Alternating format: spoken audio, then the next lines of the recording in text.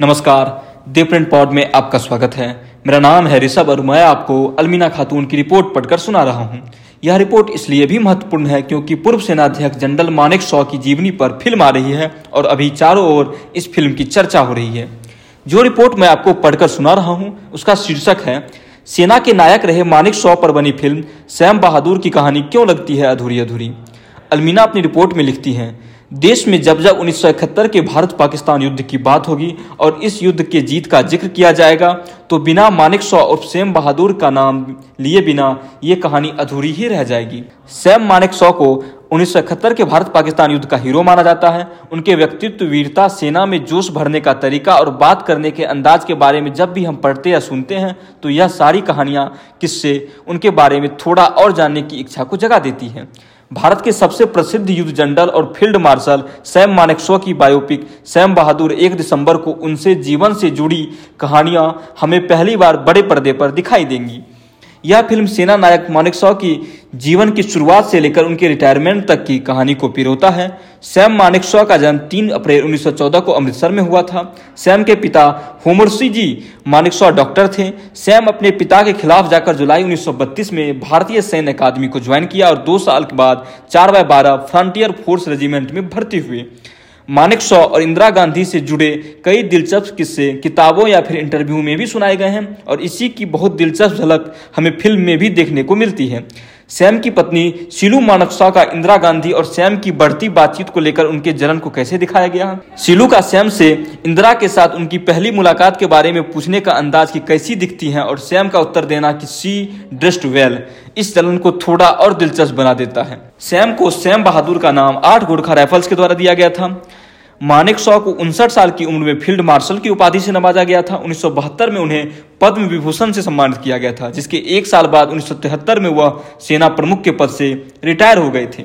Retirement के बाद उन्होंने अपने रहने के लिए तमिलनाडु को चुना और उन्होंने अपने आखिरी दिनों में वेलिंगटन में बिताया, जिसके बाद वर्ष 2008 में उनका निधन हो गया। सैम का मजाकिया अंदाज और प्रधानमंत्री इंदिरा गांधी से लेकर सभी को प्यार से स्वीटी बुलाने की उनकी आदत आपको फिल्म में बीच बीच में गुदगुदाती जरूर रहेगी, लेकिन आप खुलकर हंसने की वजह नहीं ढूंढ पाएंगे।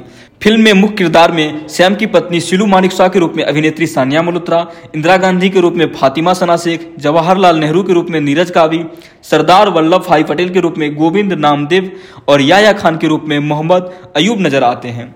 मेघना गुलजार द्वारा निर्देशित इस फिल्म में विक्की कौशल ने मानेकशॉ का रोल प्ले किया है, जिसमें उनके बात करने और चलने और आंखों को देखकर आपको एक पल लगेगा कि आप असली सैम को ही पर्दों में देख रहे हैं, जिसके बाद आप इस फिल्म को और गहराई से देखना चाहेंगे। सैम के बारे में, उनके मिशन, उनकी पर्सनल लाइफ और कुछ जो दूसरी चीजें हैं उनके बारे में भी आप जानना चाहेंगे। विक्की कौशल के लुक, सैम के अंदाज को अपनाना डायरेक्टर अच्छे से इस्तेमाल नहीं कर पाए। ऐसा लगता है कि डायरेक्टर के पास सभी सामग्री तो उपलब्ध थी, लेकिन फिर भी वो एक अच्छी डिश सर्व नहीं कर पाए। इंदिरा गांधी के रूप में फातिमा सना शेख का रोल दर्शकों को आकर्षित करने में पूरी तरह से विफल रहा है। 1962 में सैम मानेकशॉ के खिलाफ कई फर्जी आरोपों की जांच के लिए एक कोर्ट ऑफ इंक्वायरी शुरू की गई थी। उस समय सैम मेजर जनरल के पद पर वेलिंगटन में डिफेंस सर्विसेज स्टाफ कॉलेज के कमांडेंट के रूप में कार्यरत थे। कई सेवारत सेना अधिकारियों ने उस पूछताछ में गवाही दी और अधिकांश ने सैम के पक्ष में बात की, जिसके बाद लेफ्टिनेंट जनरल दौलत सिंह ने सैम को सभी आरोपों से मुक्त कर दिया। फिल्म में सैम मानेकशॉ और पाकिस्तान के तत्कालीन राष्ट्रपति याया खान की दोस्ती, फौज में एक साथ काम करना और फिर भारत पाकिस्तान के बंटवारे के बाद दोनों का अलग होना भी दिखाया गया है। उनके एक बहुत ही दिलचस्प और फेमस किस्से को फिल्म में दिखाया गया है कि किस तरह देश का बंटवारा हुआ तो याया खान पाकिस्तान फौज में चले गए और वहीं मानेकशॉ भारत में रहे। लेकिन याया खान ने जाते जाते मानेकशॉ से ली हुई उनकी मोटरसाइकिल के 1000 रुपये नहीं चुकाए, जिसका जिक्र पाकिस्तान से जंग जीतने के बाद सैम करते हैं। फिल्म में जहां एक तरफ मेघना गुलजार के डायरेक्शन की कमी लगी तो वहीं दूसरी ओर बजट का कम होना भी साफ नजर आया। किसी भी सेना से जुड़े व्यक्ति या फिर भारतीय सेना पर कोई फिल्म बनती तो उसका मेन एलिमेंट युद्ध या फिर हमारी सेना की बहादुरी को दिखाना होता है, जिसकी इस फिल्म में पूरी तरह से कमी नजर आई।